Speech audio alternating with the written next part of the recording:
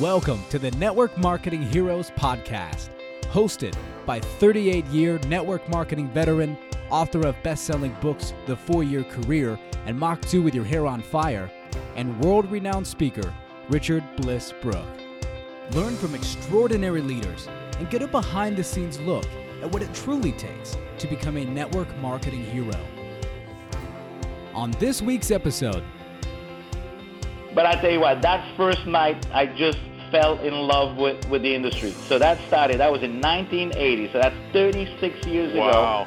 I came into with this industry and just absolutely fell head over heels in love with this industry. The concept of being able to be my own boss, the concept of a big dream. Stay tuned after this episode for an exclusive discount code to get 10% off Richard's tools at blissbusiness.com. So sometimes on these hero calls, most of the time we're interviewing a distributor that has built a successful 4-year career. Tonight, what we're calling a hero maker. So this is like the 4th or 5th hero maker call that we've done. And the definition of a hero maker is somebody in the network marketing community that has dedicated their life and their career to supporting and inspiring and teaching and leading other people to build their own 4-year careers, their own successful network marketing businesses. And I've known this guest for, I don't know, I'm bad at time, but I'm going to guess about 10 years. As we have worked side by side to strengthen our industry as CEOs. He's the CEO of a magnificent, very successful company based in Dallas, Texas called Mannatech. And he has an incredible story of how he came to this country as an immigrant and rose himself up by his bootstraps and honed his skills as an executive of major corporations, and then got involved in the direct selling industry and rose through the ranks of Mannatech. And I follow him on Facebook. He just got back from South Africa where he had a huge tour, and I just, it's unimaginable to me. I've done it, but I still can't imagine other people doing it, getting on a plane and traveling for 20 or 24 hours and then doing 3 or 4 days of very intense events and then getting on a plane and coming back. And I think he just landed in Dallas and he's on his way home. Maybe he just stepped into the house. But I'm just so excited to have the opportunity to interview Al. He's one of the very authentic, very powerful spiritual warriors in this business. He's a true servant leader. He's a giver. He's got an incredible work ethic. He's always smiling. He's always positive. He's always happy, and he's always contributing. And in Mannatech, I know he's making big, big differences in that company. So I am honored tonight to have the opportunity for us to learn the story of Mr. Al Bala. You still there, Al? I am. Can you hear me? Yeah, we hear you great. Did you get in the house? Oh, yes, I am. Yes. Okay, good. Well, I'm glad you're not having to do it from the car. You can settle into the house. So let's dive into it, Al. We want to know your story. Probably maybe fitting the night after the election, we get to hear an incredible immigration success story. So tell us your story. Prior to getting involved in the direct selling profession, who were you and how did you get started in life in America?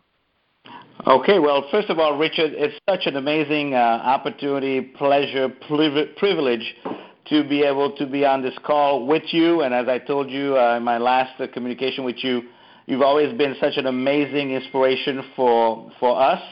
Because I go back in being involved in this industry in the 80s, just about the time your story broke out. And I think I told you I had used your story for years as a source of motivation and inspiration, and one of those, if he can do it, you can do it too. So it's wonderful how life brings us all back together after all these years that I've been following you and admiring you from a distance. So again, I want to say that before I start. So it is truly for me a unique pleasure to be able to be on this call with you. I consider that really quite something. My life in the U.S. started back in 1976. I immigrated to the U.S. from Senegal, which is a country in West Africa, French colony in West Africa. My parents are Portuguese from the island of Cabo Verde, which is right off the coast of West Africa, Portuguese colony. So that would explain to some degree my confusion in languages, because I was born in a French country with Portuguese parents, and then at the age of 16 and a half, I came to the U.S., Boston, in January. Just think about it, landed in Boston in the middle of a snowstorm coming straight from Africa, and that started my life in the U.S., so that was a very interesting beginning, even from a weather point of view, from a language point of view, and had to adapt and learn certainly the English language. Had a little bit of English in school, but it really was a very different English than what I had to learn here. Went to high school, and immediately as soon as I arrived in the United States, I started down the road of the American dream. And again, it's fitting that the day after the election, I believe this is a wonderful, great country, and I am so proud and privileged to be part of the what's going on right now in this country and to be able to contribute to it. But I started out, the immigrant dream starts in a factory. For me, it started in a jewelry factory in Providence, Rhode Island, making $1.65 an hour, and working in a factory, second shift, third shift, while going to school, first shift.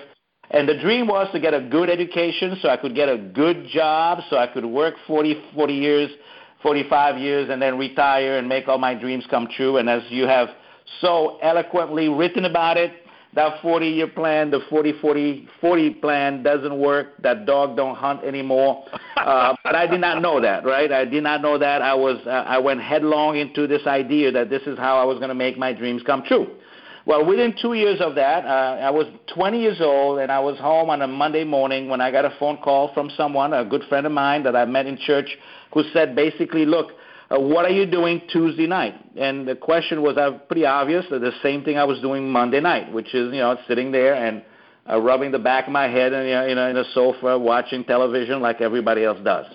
Obviously, I had earned the right to rest after a long day in school or at the factory, and that's what I was doing. So at the age of 20, and that Tuesday night, I showed up at the Holiday Inn, Jefferson's Boulevard in Warwick, Rhode Island, and my life absolutely changed.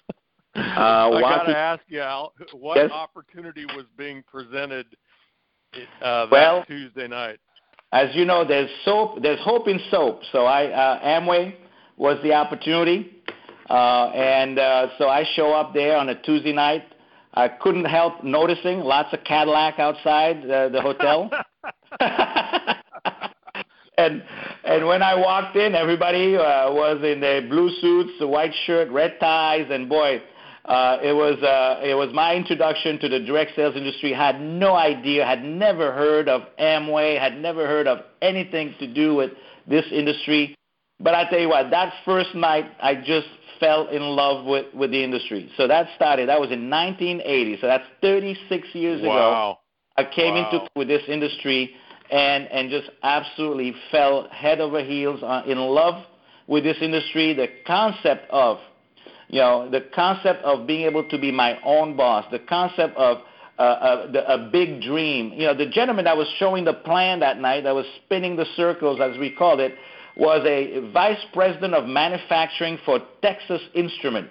And you cannot imagine. And this guy was in his late 50s, excited about this 2 to 5 year plan. And here I am. I'm a budding engineer. I'm going to school, a 2-year college in Rhode Island Junior College, to hopefully be a technician, hopefully one day be an engineer. And there was this guy that was an engineer and was not excited about being an engineer, vice president of manufacturing for Texas Instrument. You imagine that was the high-tech company of the days, and that's not what he was excited about. He was excited about a 2 to 5 year plan. And I realized very quickly that, you know what, if this guy who is exactly where I want to be 30 years from now is more excited about this 2 to 5 year plan instead of what I was aspiring to, maybe I needed to pay attention, maybe I needed to hear, because I just thought, even if he lied, even if he was just lying, I figured 2 to 5 years could be 10 years, but in 10 years I'd be 30 years old, and if I could just retire, fire my boss, or whatever that was, that would be exciting. So I bought it totally, and I was excited about the idea to be in business for myself, to be an entrepreneur, to be a free man in a free country, and I just went for it and never stopped, pretty much. So that's how I started. That's how I got introduced to the direct sales industry, and just never looked back. And then obviously there's a 36-year journey where I went part-time for 10 years. Actually, my plan was that I would retire in 10 years. I failed. I retired in 11 years. I was able to walk away from a corporate career with Bose Corporation, youngest plant manager for Bose Corporation. I had started there about 5 years, 6 years before that on a third shift, went to second shift, went to first shift, became plant superintendent in my 20s. But this is the deal. I didn't become a plant manager for Bose Corporation. I didn't start managing people that had MBAs, and here I was with a 2-year engineering degree from a junior college in Rhode Island. It was not my degree that got me there. It was the books, it was the tapes, it was the association that I had in the Amway business that actually formed and created the person that could then be a corporate manager that could manage hundreds of people, 3-shift operation, youngest manager at Bose Corporation, because of my experience in the direct sale industry. What I was learning in my part-time venture actually was helping propel my career at Bose Corporation. That's beautiful. So, Al, tell us about, one of the things I love about talking to people that have been around for decades is we had a tendency to read the classics. Back in 1980, there probably weren't any books written about network marketing, but even personal development and leadership development, there was only a handful. Tell me some of the books that you not only read, but you mastered. What were some of your favorites? Well, my very first book was The Magic of Thinking Big. The Magic of Thinking Big, my very first book. It came in my kit. I was excited. Until then, I had never heard of the concept of positive thinking, negative thinking, the power of the dream. Dreams were things you had, if you ate pizza the night before, right? Or nightmares or whatever. Those concepts was just so foreign to me. But slowly, so the magic of thinking big, think and grow rich. How I improve myself through selling the Frank Betcher, how I raised myself from exactly by selling. Myself. Frank Betcher. Exactly. So those were the books. But the magic of thinking big and think and grow rich were certainly the books that made the huge difference in my life. Then there was certainly others. There was Anthony Robbins was a big one for me at that time. The Giant Awaken around that time was out. And there was just all the Og Mandingo books, all of them. The Greatest Salesman in the World, and the Scrolls, and all those were, How to Make Friends and Influence People. Dale Carnegie, that was a big one. Skills with People, Les Giblin.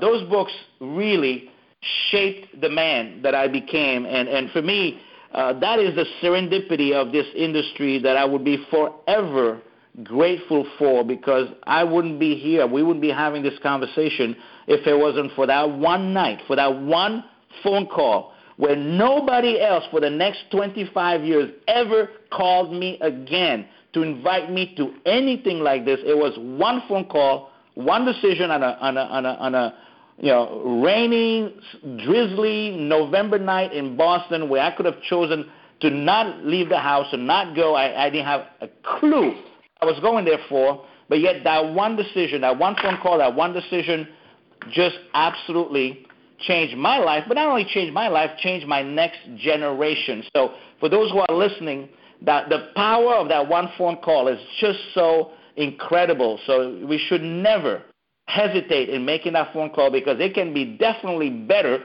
for the person on the other side of the phone than for you. Because unfortunately, the person who invited me, Richard, just retired from the post office where he worked in when I first met him 35 years ago. And so he just retired. So did he, I'm curious, so he sponsored you in Amway. Did he stay active in Amway or did he quit? Eventually he got inactive. Eventually he got inactive just about the time that my business took off. And he just became inactive. A wonderful man. Yeah, he made one phone call too few, one that changed your life but didn't change his. So one of the things that intrigued me, Al, in your resume was that you were the chief operating officer for Brit worldwide for about 8 years. That had to be a fascinating experience. I think one of the things that when I'm coaching and training network marketers, sometimes they go, "Oh yeah, Amway," and people just don't have a very good opinion of Amway. I said, well, they are the number one network marketing company in the world, and they have been for as long as any of us can remember. And they're the number one company by at least a factor of 2. And, my corporate headquarters are in Coeur d'Alene, Idaho, and I'm kind of proud of my headquarters. But right down the road is the distributor headquarters. He just passed away, but of a very large Amway distributor. He's just a distributor. Ron Purrier, you probably... Yeah, Ron Purrier. Yeah, Ron Purrier lives right down the road from me. Ron's office, Al, just his office as a distributor, is twice as big as my corporate headquarters. Right. One of the things that I think is just fascinating for people to understand is when you do this and you do it successfully, most of the people I'm interviewing have done it for 2 years to 5 years, maybe 10 years. But what does it look like if you do it successfully for 30 or 40 years? That looks like Ron Purrier's distributor office that's, 60,000 square feet and 4 stories. Correct, yes. So tell us a little bit about what it was like to run Brit Enterprises, like the size of your events and the scope of that global business, and anything you can tell us about it. That had to be a fascinating role. Well, I guess that who we become a lot in life has to do with the people who become our mentors along the way. So I was very fortunate in the early 90s to come across Mr. Bill Britt. And I came across him because as a distributor, I always was the one who promoted more for the events, always sold more tickets to the events, always had more people there. And because I had more people there, I had the privilege to host him, which meant I could pick him up at the airport, I could drive him to the hotel, I can drive him to the event. So for me, it was a great honor to be able to be around a person like Bill Britt, who was at that time bigger than life for me. But in that process, what Bill and I ended up is I got to know him. And in 1991, when I decided to quit my job and actually become a full-time distributor, and I started traveling around the world, and I was very interested on the idea of international expansion, because one of the dreams that I got the very first day I got this dream from the meeting, my very first meeting, that one day I would travel the world visiting my businesses. And every night that I showed the plan, every single person I talked to for the next 10 years, every night it was, one day I will be traveling the world visiting my businesses. Well, it just happened that after I did my first trip to, we launched Portugal with Amway, so I went there. I became Portuguese, so I went to open Portugal for myself to expand my personal business in Portugal. And in that process, I connected with Bill Britt in terms of, would I want to help him while I was building my international business? Would I want to help him to develop what we call today the Brit Worldwide System, BWW, Brit Worldwide System? Because he was very, very big in the U.S., very big in Canada, had some business in Brazil and in Mexico, but that was it. And he had really not really thought beyond that. And in our interaction, it became that I could help him. And that was when Amway just went into a global expansion spree. And so there I was. So over the period of time, I was with Bill 18 years. And in 18 years, we opened 49 new markets, and that would be from China to Chile, from South Africa to Scandinavia. We relaunched about another 15 countries. So altogether, in that 18-year period, we were able to actually put together the Brit Worldwide system in 65 countries. I was literally running 30 Brit offices around the world in 65 different countries, and we were just duplicating the system that had worked so well in the U.S., creating over 1 million distributors, and today I would say generating over $1 billion in sales.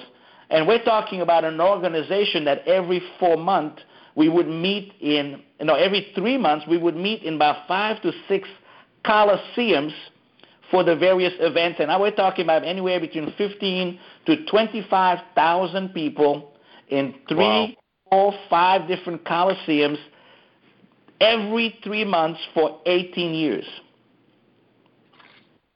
It was just a gigantic machine that absolutely, and in the process we produced over 200 diamonds just in the U.S., and I got the privilege to work with Bill and his executive committee, which is 23 executive diamonds who all had to have at least a diamond in their organization. Very large groups of people that were putting at least 2,500 to 15,000 people in coliseums every single quarter, every 3 months.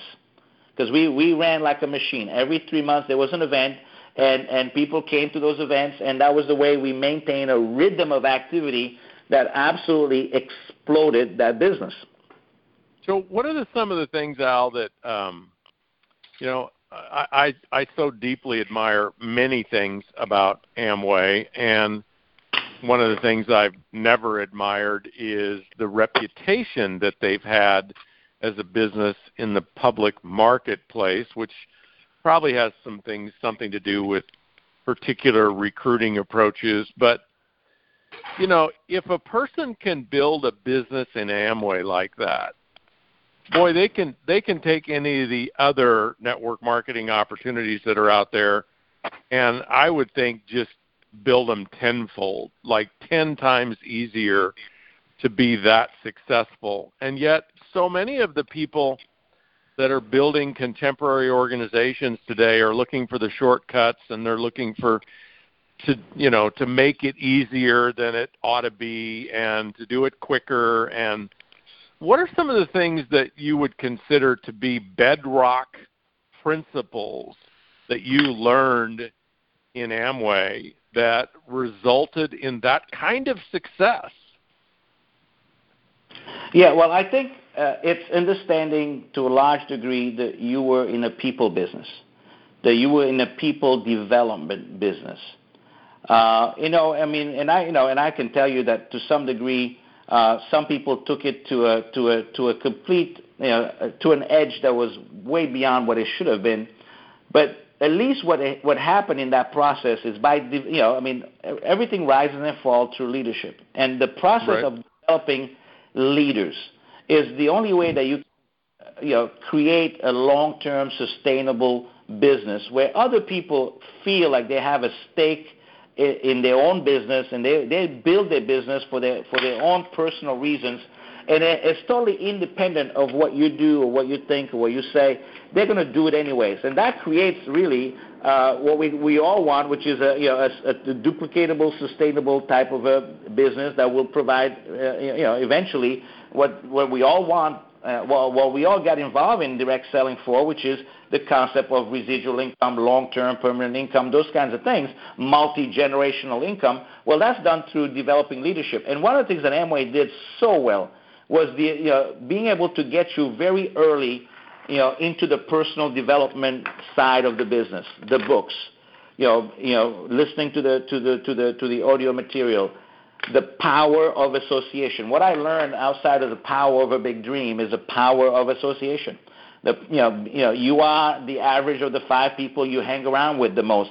Your life is going to be determined by who speaks into your life, who are the people you listen to makes a big difference. I was very fortunate very early in my life to find people like my upline, like the people in our business who were very plugged into this personal development system and who brought me along. And it took this young, first generation immigrant whose dream was to just work in a factory and own a three-story house that you could rent to, so you could live in one, have a car than your neighbor, and vacation in New Hampshire or in Cape Cod if you as I lived in New England, and took that and exploded that into something that became more of a global dream, an ability to travel over 108 countries, to be able to do this, to work in this industry in over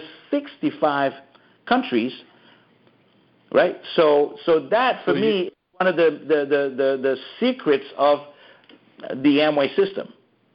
Yes.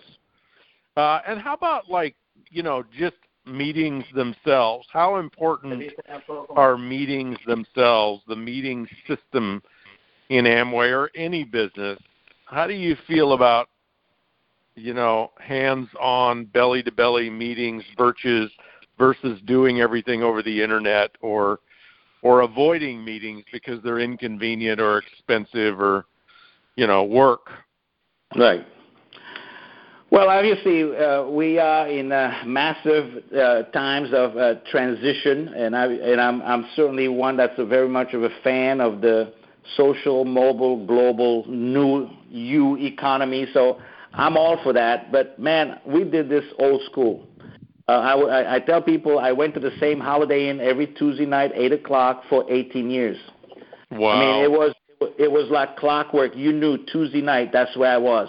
And every night, I made sure that I had somebody with me. And if I didn't have somebody with me, that was even a better reason for me to be there because I needed to be motivated a little bit. So the next week, I had somebody with me. That form of association is so important. We tell people that those who go, grow. And there's nothing replaces that high touch. Now, we can leverage it, and I'm a big fan of leveraging high touch with high tech. But at the end of the day, the one thing that we do as human beings that we cannot replicate through robots or computers or iPads or iPods or whatever is that touch, is that human touch, is that, as you call it, eye to eye, belly to belly.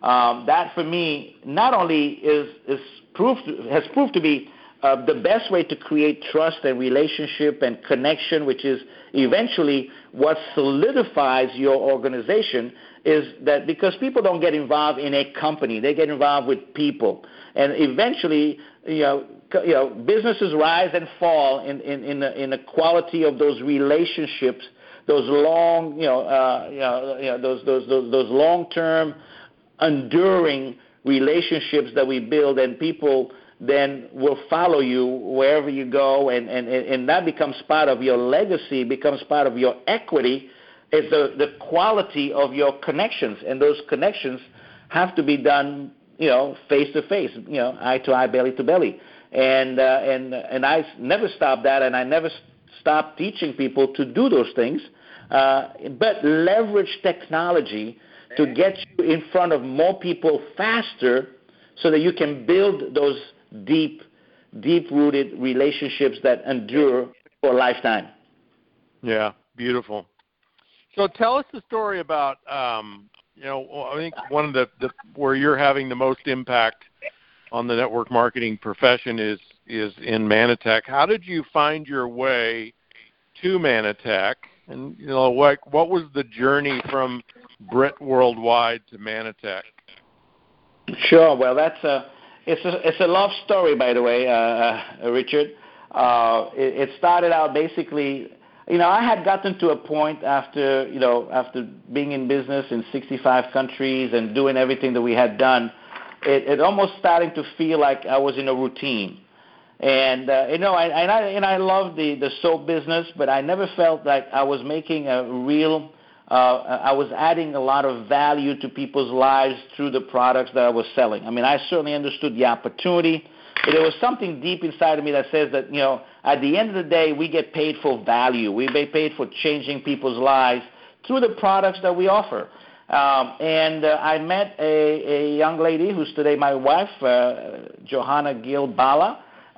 She was in Mannatech. She had come to Mannatech because of a health situation. She had an amazing wellness experience with Mannatech. And when I met her, she was mainly just a customer. She had been a diamond in Amway at one time back in her country of Colombia.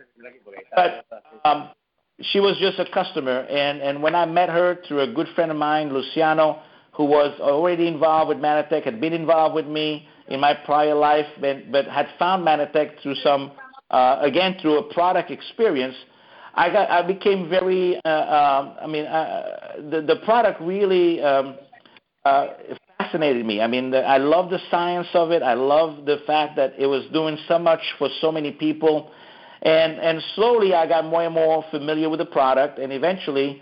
When my wife decided at that point that she wanted to try to build a business, I kind of watched it from a distance and saw some really quick results. Because the product worked so well, it seemed like the business took off very fast. And at the same time, I got a call from Sam Castor, the founder of Mannatech, who basically at that time was trying to find a way to expand Mannatech in more countries and had heard that I had done that. And it was just about that time in my life when I was ready for the second half of my life, and I wanted to be a second half with significance. While I was in Amway, I always felt that I wanted to take this 35 years of experience, at that time 28 years of experience. What if you could bring that experience as an associate, as a distributor, into a company and create a culture in that company that really would match the culture of the associate? Because as you know, in our industry, Richard, very few people are like you or I who have come from the field and then gone corporate. They're very few. And unfortunately, there's too many corporate people that have never experienced the thrills and the lows and the highs of being an associate, who really can sympathize with what associates, consultants, or distributors eventually go through. So for me, I always dreamt of one day being able to take all of that experience and bring it somewhere, but it had to be also a place where the product would create value in people's lives. And so I got the phone call from Sam, and within a year and a half, 2 years, I actually decided to cross over and came into Mannatech and started there as a senior VP of sales and marketing, and eventually rose through the rank. And I feel really incredibly fortunate that when they asked me about a year ago to become the CEO and president of the company, it was really the culmination of everything I had dreamt of before coming to Mannatech, and being able to have an opportunity to really bring to bear all that experience that I had from the field, but put it into a company that could truly serve people in a magnificent way, and at the same time be able to take it to 100 countries, which is my goal now, which is to be able to take Mannatech to 100 countries or plus over the term of my career with them. That's beautiful. You're so right, Al. I mean, I have the way I've shared it with people is if you or I were sitting in a CEO roundtable, maybe at the Direct Selling Association or something, 15 or 20 years ago, 90% of the people in the room would have built their companies. They would have been a distributor or founded their company and built their company. And today, if we sit in a CEO roundtable, 95% of the people that are running companies not only have never been a distributor, they didn't build the company. They're an employee. They're an executive. And so the people of Mannatech are very, very fortunate to have you with all of those experiences and all those distinctions and values and the vision that you bring to support them to build an extraordinary residual income. Very, very unique and very fortunate in our profession today. I got to ask you next two questions. Maybe I know the answer to the first one, but maybe you'll surprise me. First question is, what is, in your career, as a distributor or could be even as an executive, what's the biggest mistake that you've made? Maybe it was a one-time mistake. Maybe it was a bad habit. And maybe it cost you wealth, or maybe it cost you health, or relationships, or integrity, or reputation. What's the biggest mistake you've made? Well, I would start by saying that for sure I didn't dream big enough. Wow. That for me, again, you got to understand, coming from a first-generation immigrant background, you can take the immigrant out of Pawtucket, Rhode Island, but you cannot take Pawtucket, Rhode Island out of the immigrant. So sometimes I feel like I didn't dare to dream big enough, and so if it's something, if I've learned something, if it's something I want to pass on to as many people that I would want to pass on to my kids and to people that are probably listening here, is dare to dream big enough. I mean, that is just you cannot imagine how much you've missed out in life for not daring to dream bigger. And I'm very fortunate. I met a woman in Johanna who was a big dreamer, who had come through her own life experiences, but who really was a big dreamer and really taught me how to dream bigger. She could always speak into, she could speak the vision of what could be in a way that sometimes I had to almost fight it, but then eventually, if I accepted it, it always became a reality. Our bedroom is a massive dream board. I mean, we don't dream small boards. We dream in whole walls of dreams, and that for me was a great lesson to be learned. But I would say that in my 28-year career, when I first started, I just fell so much in love with the industry, with the process, with the people, that I neglected my own family. I neglected my own relationships, and that caused me to actually have a divorce. And that kind of stuff is, that would be something that I would say I did not appreciate life, the moments of life when they were happening, because I was on my way to something bigger, and I knew that there was this, I had this dream out there. I was going after it, and I didn't realize that those moments was really what life was all about. Life is a collection of moments, and we got to learn to live that day. We have to be present in that day. We have to be present in those conversations, in those relationships, and you know what? I didn't do such a good job with that, and it caused me a lot of pain. It caused me a lot of grief.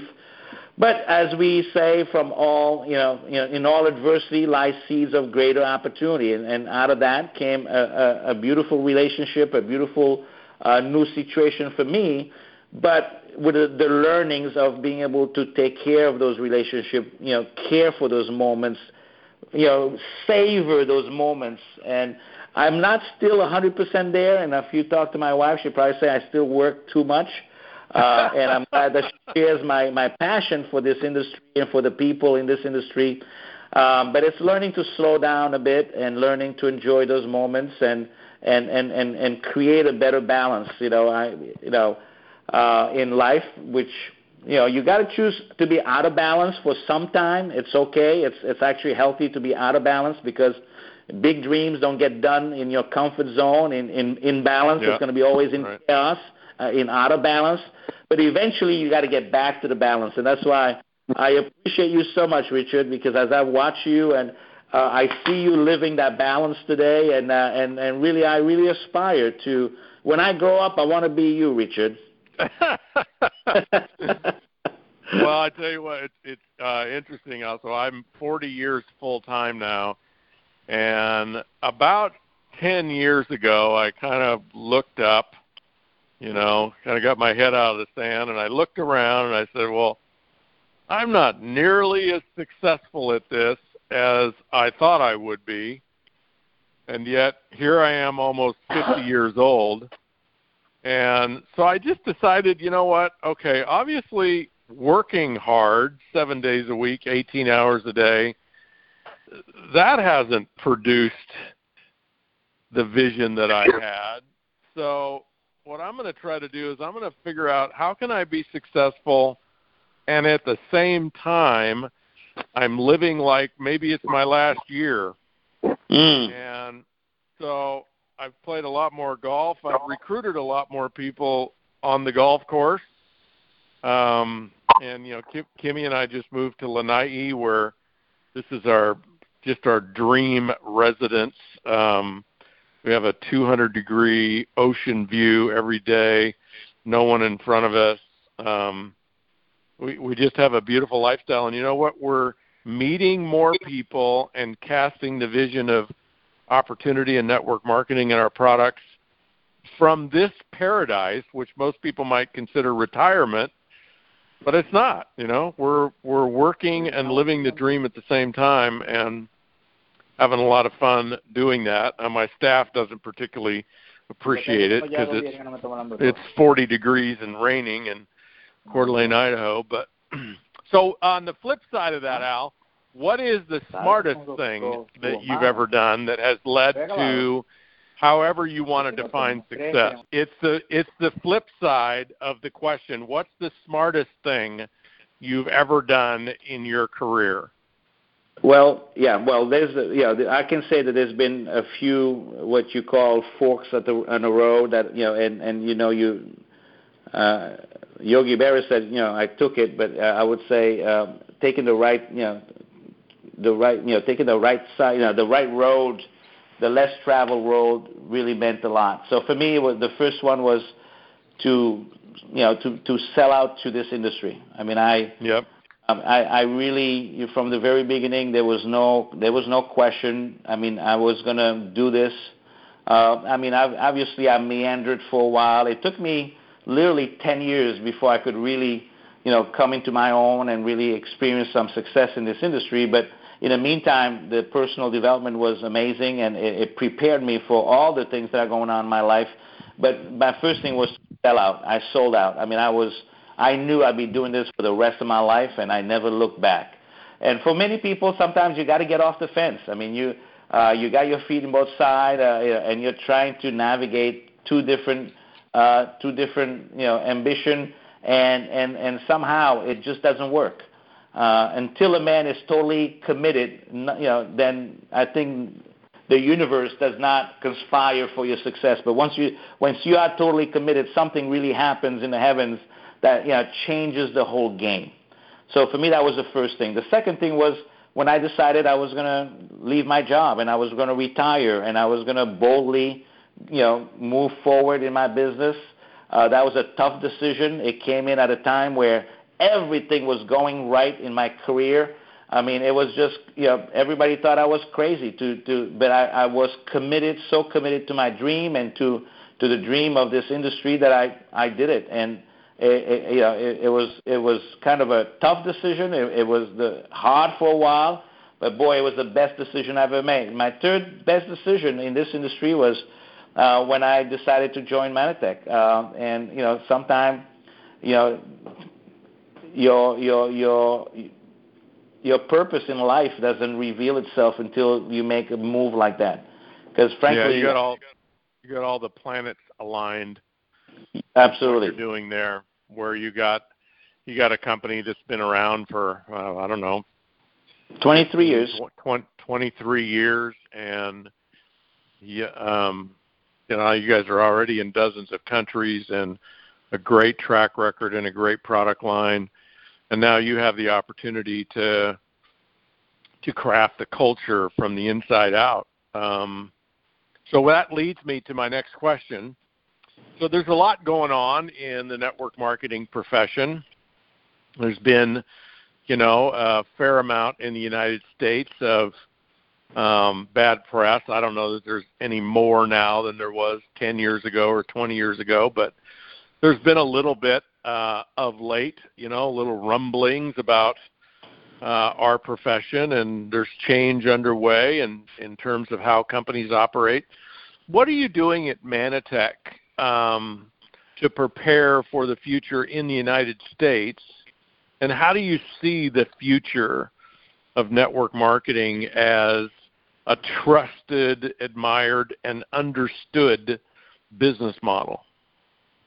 Okay, well, those are big questions, but I tell you, I'll try to break them down as we go. For me, one of the things we're doing in Mannatech is we have embraced a culture of compliance. As you know, a few years back, Mannatech had its own challenges.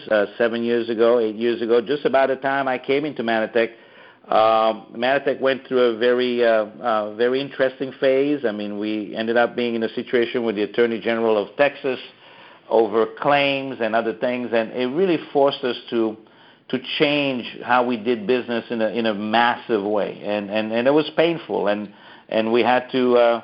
At times, people didn't think we would make it, and at times in the inside, we didn't know if we were going to make it, to tell you the truth. But the value of our product, what our products does for people was so huge. It was so established. It was so validated that eventually we were able to survive through all that. And we came out of that with some great learnings. And one of those great learnings is, you know what? We got to do things the right way, and we got to teach people to do it the right way. The company always strives to do it the right way, but it's not just what we say; it's what we enforce. It's what we make sure is happening. So we embrace the culture of compliance. And I have to tell you, 7, 8 years later, I feel like that puts us just in the right place because, as we know today, that's what the FTC and others are really. Making sure that all the companies in our space that we become more compliant, and you know what, I think that's good. I think it's good that because we don't have to oversell it. And I know I've heard you say it so many times. It is just good as it is.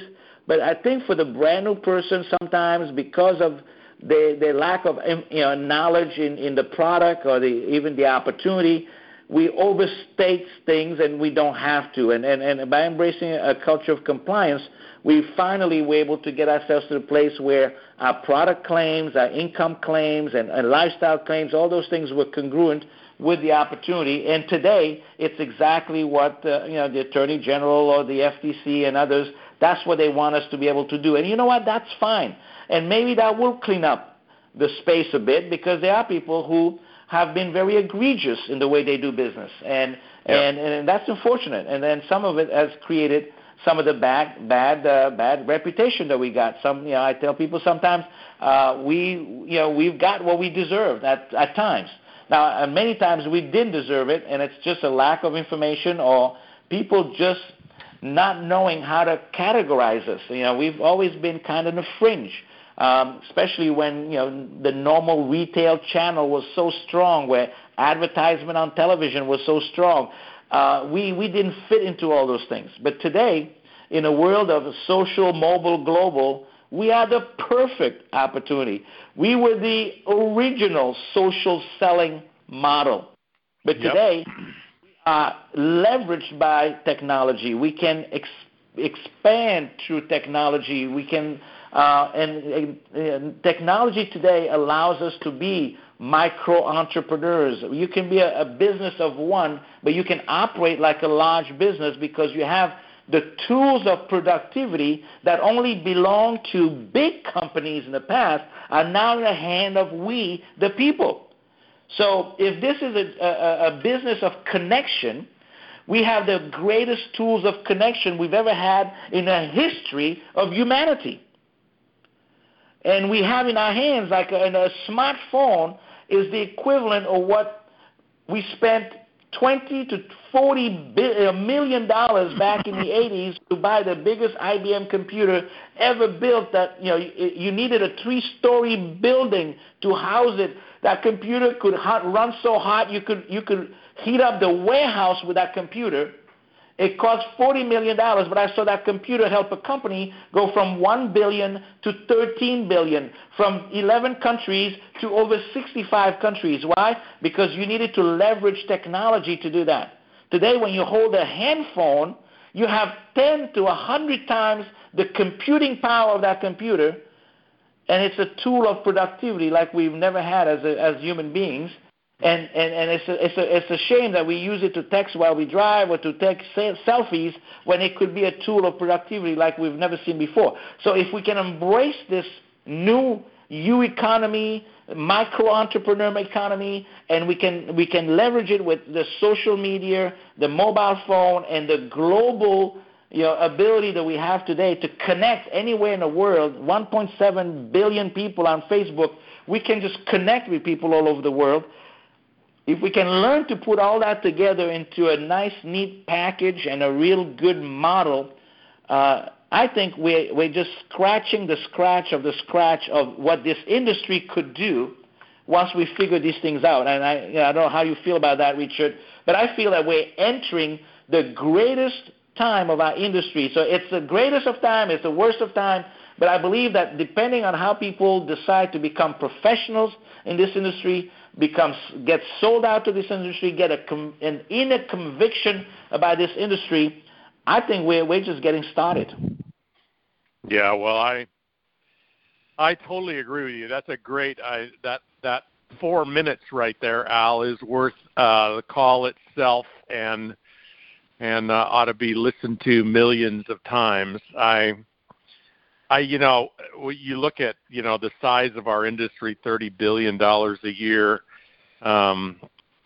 in the United States, like that's something, like that means something, like it's significant, and, 10 million distributors in the United States, like that's significant. And people ask me about the future of the profession. I answer them by asking them questions. So, the people that you talk to about our profession, they may not resonate with your particular products, and they may not resonate with network marketing as they know it.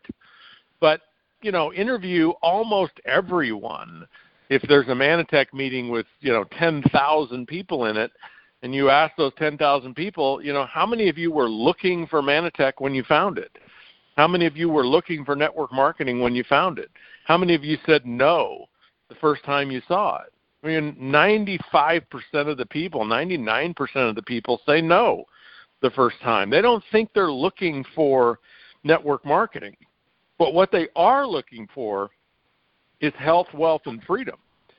People Correct. Are looking for that. And when they get past the stigma, and that's really all they need to do is get past the stigma. When they get past their ignorance, their story about, I was never so awakened about the work we have to do with network marketing when I filmed the Super MLM Man series. When I went on the street and just asked people, what do you think about network marketing? What do you know about it? Have you ever heard of it? Have you ever done it? And 95% of the people that I talked to, they thought we were like, if I said direct selling, they thought that was Starbucks. They had no idea what I was talking about until I said Amway, and they said, "Oh, I know exactly what you're talking about." So, people have a stigma, but when you get past the stigma and you start painting the picture for people, what if for $500 you could be in what is eventually a global business? What if you could have hundreds, even thousands of people working for you, and you didn't have to employ any of them? What if your sales organization could grow quantumly? What if it could double every year? And of course, when you paint that picture for people, you get the people who say, well, that doesn't happen for most people. Yeah, you know what? It doesn't happen for most people, but it can happen for anyone. If it can happen for Al, Bala, and Richard Brooke, it can happen for anyone. And, hats off to you, Al, for 11 years part-time building that business, building your character, building your leadership, honing your faith, the countless setbacks, the countless people who quit, the countless people who disappointed you, the number of times you had to talk yourself back into the game, that's your career right there. I mean, Richard, huge. it's very interesting. If you watch what's going on today, 1 million people are driving as Uber drivers today. And I don't believe that any one of those people ever woke up one day and said, you know what, today I really want to become a taxi driver. Or I want to rent out my spare bedroom to a stranger. Right. I mean, nobody ever does that. But what they wanted is they wanted to work on their own terms, on their own time, to be in business for themselves, and technically to leverage technologies that are available today. Now, of course, they're depreciating their own assets, and it's not leverageable. You cannot leverage it. It's not global, and so on, right? So you're still exchanging time for money and all that. And certainly, as Uber introduces the driverless car, there's going to be 1 million Uber drivers looking for something else to do, I'm sure, at some point, right? So, yep. But nobody wanted to be a taxi driver. They didn't go to 4 years of college to decide one morning, you know what, I'm just going to drive a taxi for a living. But they want the lifestyle. They want the freedom. They want the ability to control their time, control their destiny. And you know what? That's what we offer. But we offer it with a whole lot more than what Uber could ever offer it. Now, so it's a matter of how we articulate what we have. And unfortunately, many times we get stuck in the product conversation, and we forget the bigger proposition, and that's where we got to learn to be more professional about this thing, and that's why we should be listening to more of your podcasts. That's why we should be reading more of your books. That's why we should be doing everything that we can to become a professional, to learn the language of this industry, because our proposition is incredibly strong, and it's just a matter of having the courage ourselves to get out there and put that message out there in front of enough people, and eventually you're going to find if you talk to enough people, you cannot say the wrong things to the right people, you cannot say the right thing to the wrong people. Just say something consistently, and eventually, guess what? There's going to be somebody out there who's going to be listening to you, somebody who's tired of driving a taxi for a living, somebody who's tired of the rat race, somebody who's tired of the 40-year plan. They're out there. And, so that's why Uber just in few years got to 1 million people. There was 1 million people who would want to drive a taxi for a living. Folks, we got an incredible future ahead of us if we understand how to speak the language, in a professional way to the people that we need to get to. Well, speaking of books, I saw on Facebook that you were reading Kimmy's new book, The 4-Year Career for Women, last week. What did you think about that? What kind of application do you think that has for people telling the story of what we have to offer here? Well, obviously, I mean, it's a great story, especially for a group of people that I believe are so well suited for this industry. I enjoyed it. I mean, obviously, I saw a lot of things that I had heard before. It was nice to almost be reminded of the basics, and that was for me quite refreshing to get back to the basics, the things that I've heard from you for many, many years.